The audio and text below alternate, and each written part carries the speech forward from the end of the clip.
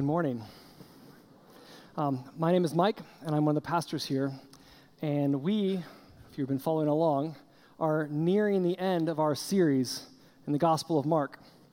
We are finishing our series on redefining the good life next week, and so potentially you know where we are this week as we jump in. But first, Jack and Jill went up the hill to fetch a pail of water. Jack fell down, and what happened? Very good, and then Jill came tumbling after. Okay, Humpty Dumpty sat on the wall. Humpty Dumpty had a great fall. All the king's horses and all the king's men couldn't put Humpty together again. This is awesome. Ring around the rosy. I hope they know this. Ring around the rosy, pocket full of posies. What's the next? Ashes, ashes, we all fall down. And potentially my favorite, rock-a-bye baby on the treetop. When the wind blows, the cradle will rock. When the bough breaks, the cradle will fall, and down will come baby, cradle, and all. Well done. This is awesome. Now, I don't know about you, but as we were saying those together, I had zero emotional reaction to them. And not zero emotional reaction to the sense of I heard these when I was a kid, and they were really powerful because my parents sang them to me as a child. No. Emotional reaction because, do you know what we were just saying? Jack falls down the hill and splits his head open. And then his, sister Jill follows shortly thereafter. Humpty Dumpty experiences this irreparable damage to himself to where the experts of the land can't fix him. And Ring Around the Rosies, it's been a little debated, but it's believed to be a reenactment of the Black Plague, where the rosy rings are like the symptoms and the posies are the medicine, and they don't work because what's the solution? Burn the bodies. Ashes, ashes, we all fall down. And then imagine an infant who you are rocking to sleep with this phrase, and they start picturing. Imagine they're picturing what's going on. Oh, this is beautiful. I'm high up in a tree, and the branch is breaking, and I'm plummeting to the earth. Good night. It's like, why don't these affect us more? Because familiarity seems to breed disconnection. Familiarity breeds apathy. And my prayer this morning, as we step into the Gospel of Mark, and we read the story of Jesus' death, no matter how many times you have heard it, that it would not breed disconnection, and it would not breed apathy. My prayer as we step into this morning, that you would allow yourself to hear the story again, like for the first time. That you would insert yourself into the scene. That you would imagine Jesus up on the cross. That you would allow yourself to be entering into what's going on and hearing what's going on and seeing the people around. And that it would not be a familiar story in that regard. And so, let me invite you, as we step into this story, hear and look upon Jesus with new eyes as we read from the Gospel of Mark, chapter 15. And when the 6th hour had come, there was darkness over the whole land until the 9th hour. And at the 9th hour, Jesus cried with a loud voice, Eloi, Eloi, lema sabachthani, which means, my God, why have you forsaken me? And some of the bystanders hearing it said, Behold, he is calling Elijah. And someone ran and filled a sponge with sour wine, put it on a reed, and gave it to him to drink, saying, Wait, let us see whether Elijah will come and take him down. And Jesus uttered a loud cry and breathed his last. And the curtain of the temple was torn in two from top to bottom. And when the centurion, who stood facing him, saw that in this way he breathed his last, he said, Truly, this man was the Son of God. There were also women looking on from a distance, among whom were Mary Magdalene and Mary, the mother of James the younger, and of Joseph and Salome. When he was in Galilee, they followed him and ministered to him, and there were also many other women who came up with him to Jerusalem. And when evening had come, since it was the day of preparation, that is, the day before the Sabbath, Joseph of Arimathea, a respected member of the council, who was also himself looking for the kingdom of God, took courage and went to Pilate and asked for the body of Jesus. Pilate was surprised to hear that he should have already died, and summoning the centurion, he asked him whether he was already dead. And when he learned from the centurion that he was dead, he granted the corpse to Joseph.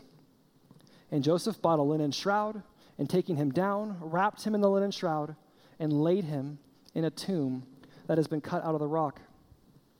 And he rolled a stone against the entrance of the tomb. Mary Magdalene and Mary, the mother of Joseph, saw where he was laid. This is the word of the Lord. Thanks be to God. I found it interesting in reading this passage that, I don't know if you do this, but I've heard the multiple gospel accounts many times, and so I start inserting information to fill the picture out for me. But if you listen to what we read, Mark is kind of interesting in the things that he chooses to put in there. In fact, if you look at it, the story that is about the death of Jesus, isn't really have Jesus in there that much. We only hear two things from him, that he cries out to God and that he breathes his last. The rest of the story is actually about the people around Jesus. It's about their reactions, their responses, how they are seeing what's going on and what is going on inside of them. And so today, as we step into it, we're going to study these people's reactions, their responses. And oddly enough, people who weren't even that close to Jesus. But in studying this, we're going to see three things. One, Jesus did die.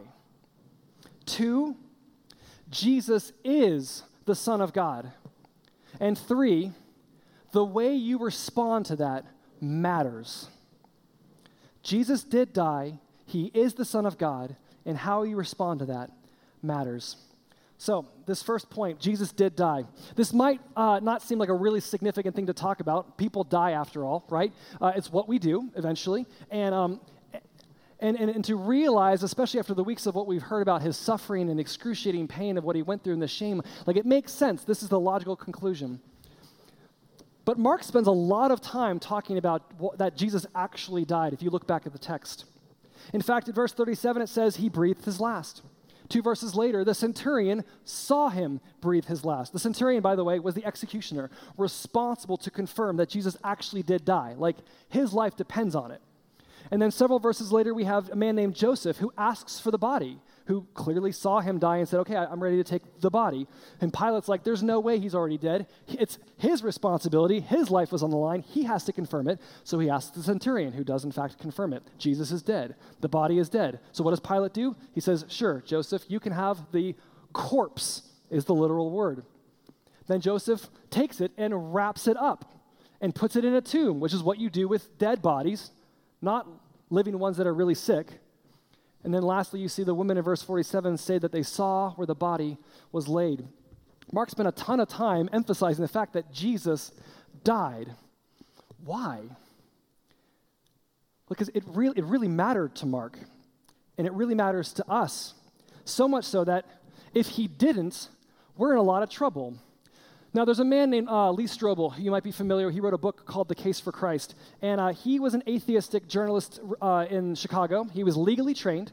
And his life was being turned upside down by Christianity. And he was like, that's it. I'm done with this. I'm going to disprove Christianity once and for all. And he's like, I've got enough skills. I'm an investigative reporter. I know how to do this. And so he goes out trying to find a way to disprove Christianity. And his premise is, if he can disprove the resurrection, that's like the linchpin, then he can disprove Christianity, which I would argue is a good premise, if you can do it. So what he does is he gets to work, and he starts looking to say, okay, if I can prove that he didn't die, then there is no resurrection, and therefore this thing is a big false following. So he gets to work, and he starts doing some studying, and he realizes that, okay, this idea of a swoon theory has been proposed before. If Jesus was only resuscitated and not resurrected, then Christianity is gone. But unfortunately, it became an impossible task. Because as you saw in Mark spent a lot of time talking about that. And in the Gospels, as well as all throughout other forms of writing outside of Scripture, there is so much evidence pointing to the fact that Jesus actually died that the peer-reviewed Journal of American Medical Association concluded in their resource that clearly the weight of the historical and medical evidence indicates that Jesus was dead before the wound to his side was inflicted. The gospel writer Luke tells us that they inserted a spear into his side, and when water and blood poured out, that's proof. He was dead. There was no potential maybe he wasn't at that point. Even an atheistic New Testament scholar, Gerd Ludemann, says that the execution of Jesus is indisputable. Jesus, the historical man who lived and breathed and walked this earth, died on the cross that day.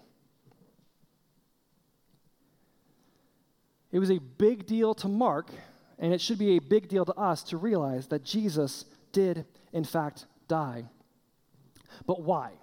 I mean, why is it so important that we realize the fact that he actually did die? And so to do that, we have to kind of step back a little bit to the Old Testament and talk about animal sacrifice. Now, animal sacrifice is not, as some people believe, like an appeasing of the volatile, angry gods. That's not what it is. In fact, animal sacrifice, the first animal sacrifice in Scripture was done by God in Genesis 3. You see, in Genesis 3 is the fall, Adam and Eve sin, and what happens is because of the sin, God explains the consequences to them, and then he looks at them and he realizes that he needs to cover them, and so what does he do? In Genesis 3, verse 21, it says, "And the Lord God made for Adam and for his wife garments of skins and clothed them." From the very beginning, God instituted the use of animal sacrifice as a way of covering and atoning for sin. We read about Abel and Noah and Abraham. Very early on in the Bible, we see sacrifice as a part of the ritual of following God. And even Job, the book of Job has, it was believed to be written around the same time as Abraham. And it says in Job 1:5, "And when the days of the feast had run their course, Job would send and consecrate them, and he would rise early in the morning and offer burnt offerings, sacrifices, according to the number of them all. For Job said, 'It may be that my children have sinned and cursed God in their hearts.' Thus Job did continually." Now, just because animal sacrifice has been done for a long, long time, since the very beginning, just because we've always done it that way, isn't a good reason, right? And you might even be asking, I just don't get it. Why does one bad thing, and we'll agree sin's bad, like it's really, really bad, why does one bad thing necessitate another bad thing, like killing an animal? How do two wrongs make a right? It's a great question, because that's not actually how it works. First of all, we're not actually putting the weight and gravity on how bad sin actually is, and we're not putting the understanding of what sacrifice actually does. I don't know if you're familiar with the Bible Project, but the people who put this on are amazing, and I love the work that they've done. But Tim Mackey had said, and Aaron Sullivan, in Leviticus, human sin is an act that vandalizes, infects, and defiles God's good world. This idea is rooted in the depiction of human rebellion found in Genesis 3 through 11. Sorry, that's wrong. Genesis 3, the fall happens. What happens between Genesis 3 and 11? I mean, we have some horrible stuff going on in the world, so much so that God has to wipe it out in Noah a few chapters later. And then you have the Tower of Babel, and it just keeps getting worse and worse and worse. Sin is destructive and pervasive and takes over everything in God's world the minute it enters the world. Sin results in fractured relationships that lead to power struggles, that then lead to violence and widespread systemic evil. All of this has a corrosive or defiling effect, not only on the wrongdoer, but the entire community. Sin, at its core, leaves a wake of destruction and devastation behind it. Sin is not just about the wrong thing that I do. Matt talked about this last week. It's about the reality that I'm the kind of person that does that. I'm the kind of person that allows whatever sin that sin is to make that decision to choose that. I had a conversation with my former college roommate. We don't talk often, but we talk every so often, and I've known him half my life, which is kind of crazy to think about. And we've been through a lot of things together, namely college. And for those of you, if you were like me, college was an interesting time. And we chose to do some interesting things, like throw a television off the roof of our dorm to see what would happen when it crashed on the floor, on the ground below us. It blows up, by the way. We lit a stuffed animal on fire and threw it out the window to see what would happen when it landed in the snow below. It melted the snow pretty quickly. So we were discovering things and learning things along the way, and you might say that, yeah, weird and destructive. I went to a Christian college, so we had to make up new ways of being fun. But there were other things that we chose to do that were, I think we would actually view as less destructive. In the dining hall, we would fill up bottles of milk and take them back to our room so that we didn't have to buy milk at the grocery store because it was easier. And they're going to throw it away later anyway, so. Or we would buy breakfast, but then make lunch and put it in our book bag and take it with us so that we didn't have to worry about coming back later. It was easier that way. Or we chose to take fruit or dessert out with us, or we would choose to not come home when we were supposed to be back at the dorms, again, Christian college. Or we had the decision to, when we were 21, we weren't supposed to drink when we were at campus there, but we would leave and drink together. And my roommate said the most impressive thing upon my heart, which I was not really considering at the time, but he said, why did we think that the decisions that we were making had no impact on the people that we were becoming? Why did I think that the things that I was choosing to do back when I was 18, 19, 20, 21, 22 years old had no bearing on who I would become? You see, Satan wanted to convince us, and I believe he convinced me, that my sin didn't affect other people. That the decisions I make behind closed doors, or maybe away from other people, or maybe with a small group of people who understand the liberties of Christianity, that it's not actually affecting my heart. It's not rewiring me in a certain way. It's not shaping me to believe that ultimately, I don't need God. I can take care of myself. I might have to bend the rules a little bit, but as long as no one finds out, that's okay.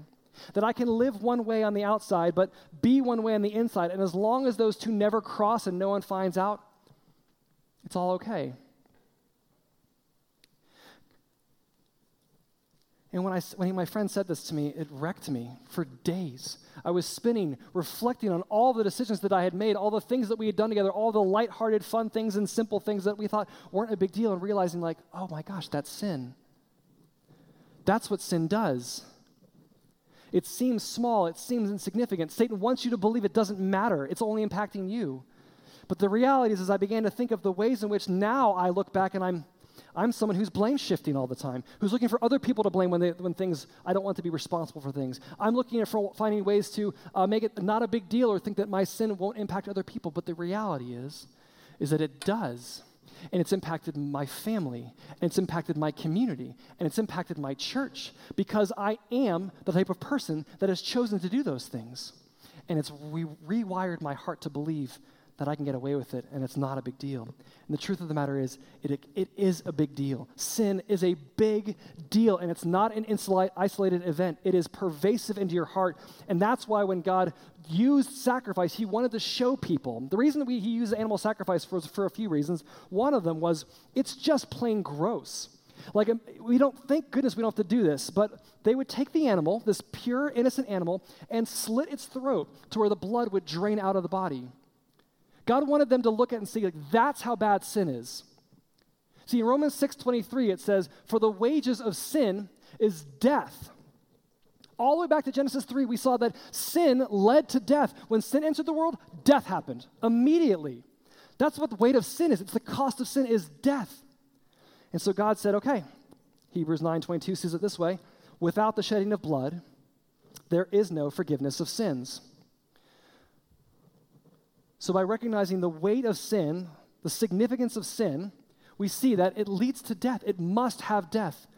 But it's not just a symbol, a visceral symbol, it's actually a substitute as well. Because the animal, because I was supposed to die because of my sin, the animal now takes on that substitution, and the animal becomes the death. Now, again, that's pretty horrible and a little weighty and probably disturbing. But what I think is so amazing about this is it doesn't stop there. Yes, there needs to be payment for sin, but God used something really beautiful in the midst of this to paint the picture of what he's also doing. And in Leviticus 17, it says, for the life of the flesh is in the blood, and I have given it for you on the altar to make atonement for your souls. For it is the blood that makes atonement by the life. See, when the priest would make a sacrifice, and they would do this all the time, when the priest would make a sacrifice, the blood would drain out, the animal would die, which would show you, that's how grotesque sin is. And he would take your place. But then what the priest would do is he would sprinkle the blood, because life is in the blood. And what he was doing is he was symbolizing the sacrifice that was made was actually a cleaning agent, a detergent. Life cleans death. It's not just that God takes the sin record away from it, but he actually has to start undoing the effects of sin and bringing life to areas where there was death. And what this shows us, I pray, is I pray that it shows us, one, that sin is incredibly serious and way more destructive than we think it is. But two, God is way more in love with us and wants so desperately to be in communion with us that he would go to great lengths for it. Exodus 34, 6 through 7. I love the way it says it here. It says, the Lord passed before them and proclaimed, the Lord, a God merciful and gracious, slow to anger and abounding in steadfast love and faithfulness, keeping steadfast love for thousands, forgiving iniquity and transgression of sin. Like, he loves to forgive you, but who will by no means clear the guilty, visiting the iniquity of the fathers on the children and the children's children to the third and the fourth generation. This isn't God's consequence or curse for sin. It's the reality of sin. Sin will lead, if not taken care of, if not cleansed, if not undone, if not addressed, it leads to the second and third and fourth generation of your family being impacted by it. If we don't see how bad sin actually is, it's pervasive. It takes over. It continues to move. But God loves us and wants so desperately to be in a relationship with us.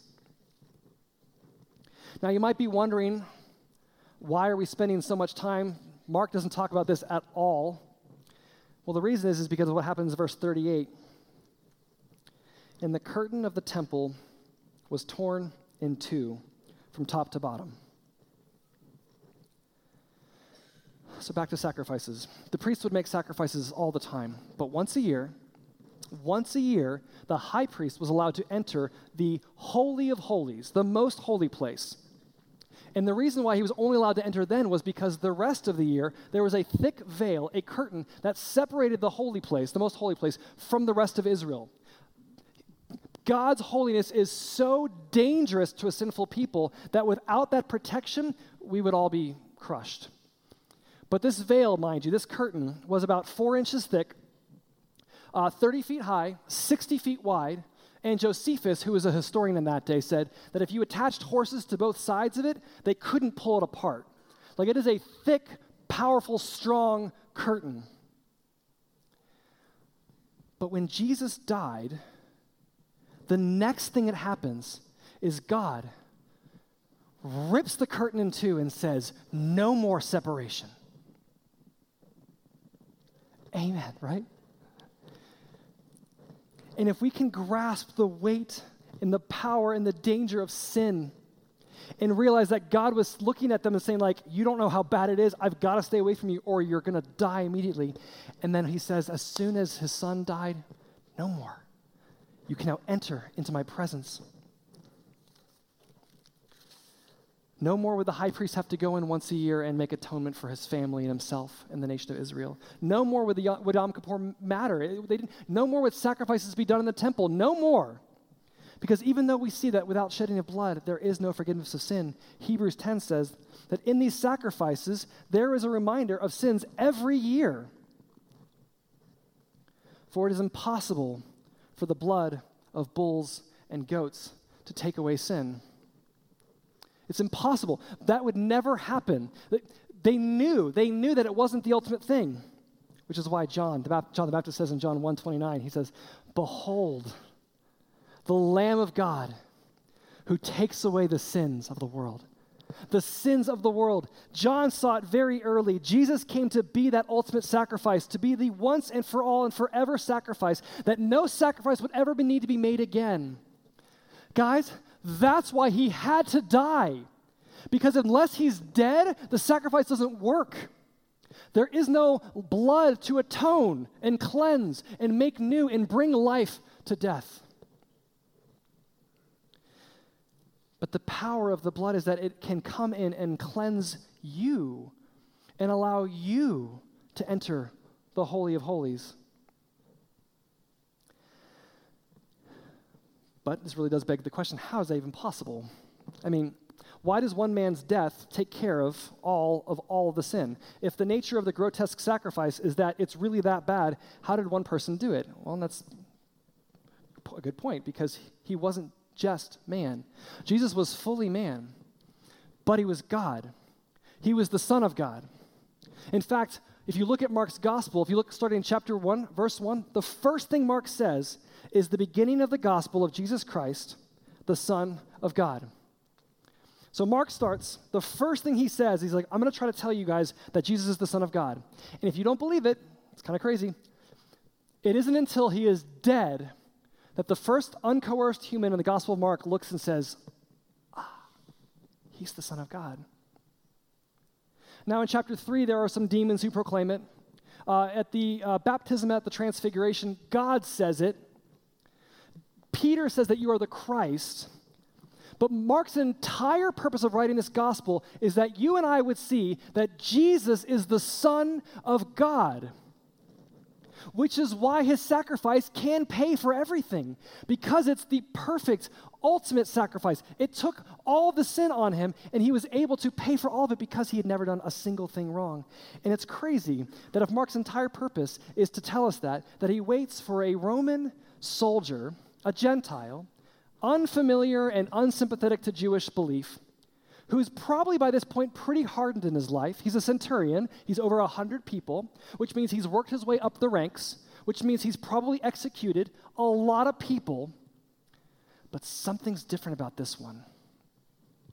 Because it said, as he stood looking at him and saw that in the way he breathed his last, in that way, surely this man was the Son of God.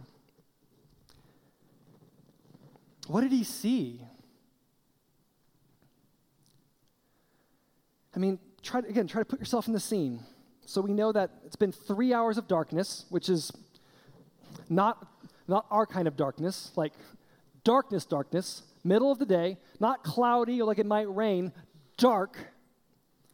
And he's seen all these people around him mocking him and spitting at him and throwing at things at him and making fun of him and criticizing him and then the criminals making fun of him as well. And what does he see? Well, from the other Gospels, we see Jesus taking care of his mother. We see him praying for the people. Father, forgive them. They know not what they do. He sees him crying out, my God, why have you forsaken me? He's not angry and demanding justice. He's seeking his Father. He sees this man die unlike any other man, and God reveals in his heart something beautiful, and he's able to look at it and say, truly, this man was the Son of God. The first declaration in the Gospel of Mark. Mark has been building up to this point. The entire purpose of it, through the parables we've studied, through the teachings we've heard, through the encounters that we've had, through the past several months, it's because Mark wants us to see that Jesus is the Son of God.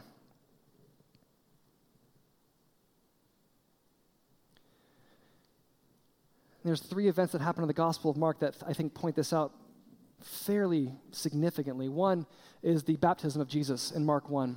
In Mark 1, verses 10 and 11, it says, and when he came up out of the water, immediately he saw the heavens being torn open. It's an interesting word. And the Spirit descending on him like a dove.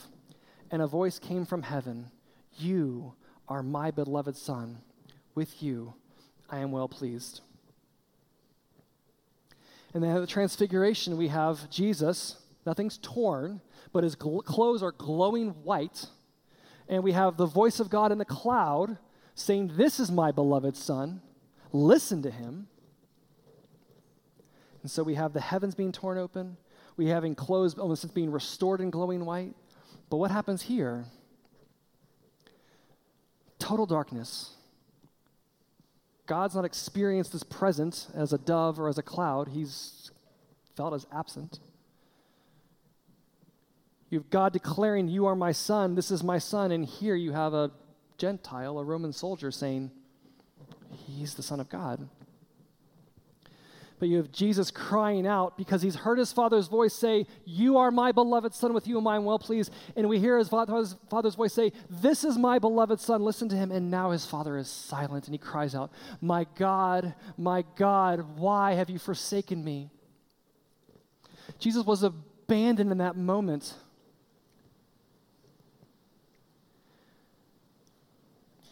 And he uses Scripture to cry out to us in his heart. In the ancient Jewish world, they would usually recite like one verse or one part of something to kind of point to the bigger picture, or they would usually use a portion for the whole of a passage. So I want to read for us Psalm 22, because Psalm 22 is, I believe, what he was reminded of as he was up there on the cross. My God, why have you forsaken me? Why are you so far from saving me from the words of my groaning? Oh my God, I cry by day, but you do not answer, and by night, but I find no rest. And somehow in this moment, he's thinking this too. Yet you are holy, enthroned on the praises of Israel. In you our fathers trusted. They trusted and you delivered them. To you they cried and were rescued. In you they trusted and were not put to shame. But I am a worm and not a man, scorned by mankind and despised by the people. All who see me mock me. They make mouths at me. They wag their heads. He trusts in the Lord. Let him deliver him.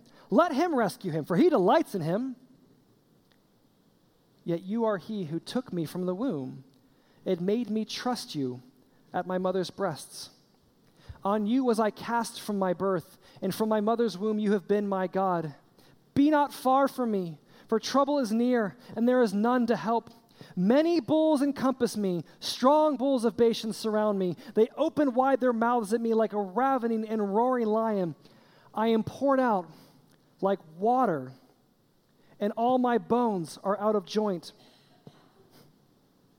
My heart is like wax. It is melted within my breast.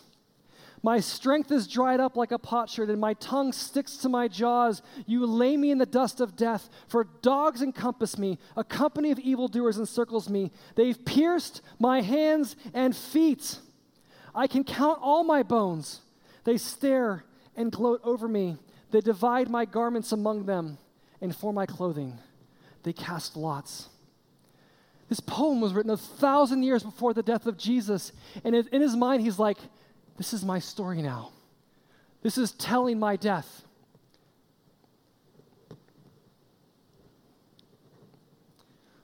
The Son of God had to die. He had to experience the abandonment of his Father. And unlike the centurion, we know why. So the final question is, how are you going to respond? See, this entire passage is talking about the people and the way they respond to him. You have onlookers who are jeering and mocking him, who are making fun of him, who are thinking, Elijah comes and rescues the righteous sufferers. You think it's an unjust suffering? Elijah will come. They give him a drink, which is to actually make him stay awake, to keep him a little bit more alert, because they want him to remain in the suffering. They reject him. Then you have a centurion. In the midst of all confusion, sees something that makes no sense to him, and yet he realizes this man was the Son of God. Then you have a core group of women who have been following him for a long time, all the way from Galilee up to Jerusalem to be with him during this time. And these women, it's fascinating. These women are the only people who are at the death and the burial, and as we'll find out next week, the resurrection of Christ. They're the only ones. But then lastly, we have this man named Joseph. Joseph of Arimathea. And Mark spends a significant amount of his time talking about Joseph's encounter. And what it says about Joseph is he says he was a respected member of the council who was also himself looking for the kingdom of God. And what does he do? What does he do when he sees Jesus die? He took courage and went to Pilate and asked for the body of Jesus. Joseph of Arimathea was a member of the Sanhedrin. He was a religious leader, which means he was a part of the body of people who got Jesus executed. Clearly, he didn't like it. He didn't believe in it. But he was a secret disciple because he knew if he came out, it would ruin his reputation. It would potentially ruin his livelihood, probably ruin his family. But he sees Jesus die, and it changes everything. Because he took courage, and he went to Pilate. And not only is he looking at the fact that he's a Jewish leader, and he's like, I don't know what's going to happen here, but he goes to Pilate. And now, in that day, they would not normally have just taken bodies down. They left bodies up as long as they needed. But by choosing to go to Pilate, who is the individual who sentenced Jesus to death, and by saying, I'd like his body, Joseph is basically associating himself with an executed criminal. It's like he's waiting for the worst possible moment to say, yeah, actually, I want to belong to him. Can I have his body? His life's at stake, his livelihood. He risks much, but it's worth it.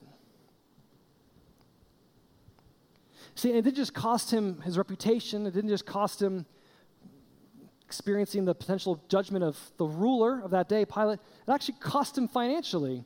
Like, he bought a linen shroud for this. He laid him in his tomb, which was not a cheap thing. Like, it didn't matter. He was willing to give everything because he saw his Savior die. And on top of that, by taking a dead body in the day of preparation, he actually is probably keeping himself from ceremonial cleanliness to where he's no longer going to be able to worship God the next day. And it doesn't matter. He doesn't care. It's worth it. On top of that, the role of cleaning the body and preparing it for burial was actually the role of the women. Like, the women would have done that. And actually, we know later that they did go prepared to do the spices and the things preparing his body. But Joseph was like, it doesn't matter. Like, give them to me. I'll take them. He takes them. He wraps them. One of the scholars said that in that moment, Joseph had never been more masculine or more feminine. And he didn't care what people thought of him in that moment. He didn't care about what it was going to look like or how people were going to view him. He said, you know what? The Son of God has died. I'm willing to give everything, because he saw Jesus die for him and he became courageous.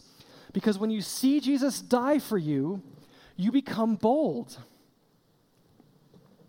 That's why my longing was that we would see this picture and not just be like, oh, I know this story, but we would see again with new eyes, the Son of God died for me. He took all of the payment upon himself. I have nothing to fear anymore. I am free. I can be bold. I can ask God, where do you want me to go? How do you want me to live? Where can I be courageous for you? And if you can believe it or not, that's the good life. The good life is living free and bold and courageous by seeing that Mark has been from the very beginning trying to show us he is the Son of God and his death was sufficient because of that you are now free and forgiven, that we can now go live the lives that he wants us to live. All the shame is gone. All the effects of sin are being undone. The things that I chose to do that have been making me the person that I have become, he can undo those now. He can free me from them. He can make me not that type of person because I've been killed with him. Romans 6 says, do you not know that all of us who have been baptized into Christ Jesus were baptized into his death? We were buried, therefore, with him by baptism into death, in order that, just as Christ was raised from the dead by the glory of the Father, we too might walk in newness of life. For if we have been united with him in a death like his, we shall certainly be united with him in a resurrection like his. We know that our old self was crucified with him in order that the body of sin might be brought to nothing, so that we would no longer be enslaved to sin. The freedom that comes with the realization that the Son of God died on the cross for you is that the sin that is in you is being undone. He's freeing you from it. He wants you to be free and bold for him if you would see him. The question is, how are you going to respond with what you see? Augusta of Hippo says it this way: as they were looking on, so we too gaze on his wounds as he hangs. We see his blood as he dies. We see the price offered by the Redeemer touch the scars of his resurrection. He bows his head as if to kiss you. His heart is made bare open, as it were in love to you. His arms are extended that he may embrace you. His whole body is displayed for your redemption. Ponder how great these things are. Let all this be rightly weighed in your mind, as he was one fixed to the cross in every part of his body for you, so he may now be fixed in every part of your soul.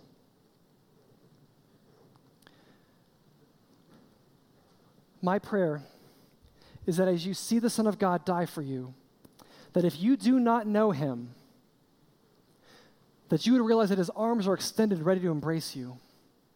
If you've never come to a place where you realize that Jesus died for you, that your sin is worse than you think it is, but he gave everything for you, my prayer is that you would see that today. Mark's been trying to help us to see it for the entire gospel. He wrote this so that we would believe that he is the Son of God. But if you do know Jesus, my prayer is that as you see him die for you, it would make you bold like Joseph, that you would become courageous, that there's nothing to lose. You can do all things as he leads you because he died. It's all been taken away. Your sin is being undone. It's been paid for. He's freeing you. He wants to use you.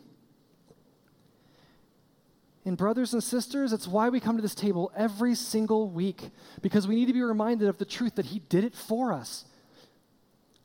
He's done it all for us. We must come and remember that he's given it all for us. And so, if you don't know him, this meal is not for you. But it could be.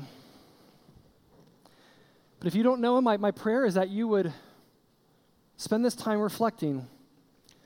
What have you heard today? What is God saying to your heart? But if you don't know him, stay in your seat. But if you do know him, this is for you to remember he did it all for you, to give you the courage to live the life that he wants to live through you. Let me pray for us.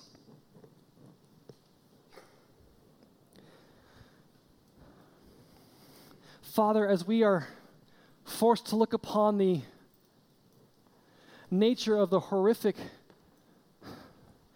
grotesqueness of sin, God, I pray you be drawing our hearts to a place of amazing gratitude and understanding that you've given it all for us, that it was paid for because you were perfect and the Son of God died for us. Lord, please draw us to your heart that we would become people who are empowered to live boldly, to follow you wherever you lead. And God, our prayer is that you would give us courage. So Lord, as we come to take these elements, Lord, fill us, remind us it's already been done. And God, continue to draw us to the fact that you love us so much, that this is the extent you're willing to go. You wanted to be in a relationship with us, and so you came and died for us. Father, we love you. We lift all this in Jesus' name. Amen. So for those of you who know Jesus, who have a relationship with him, come to the table.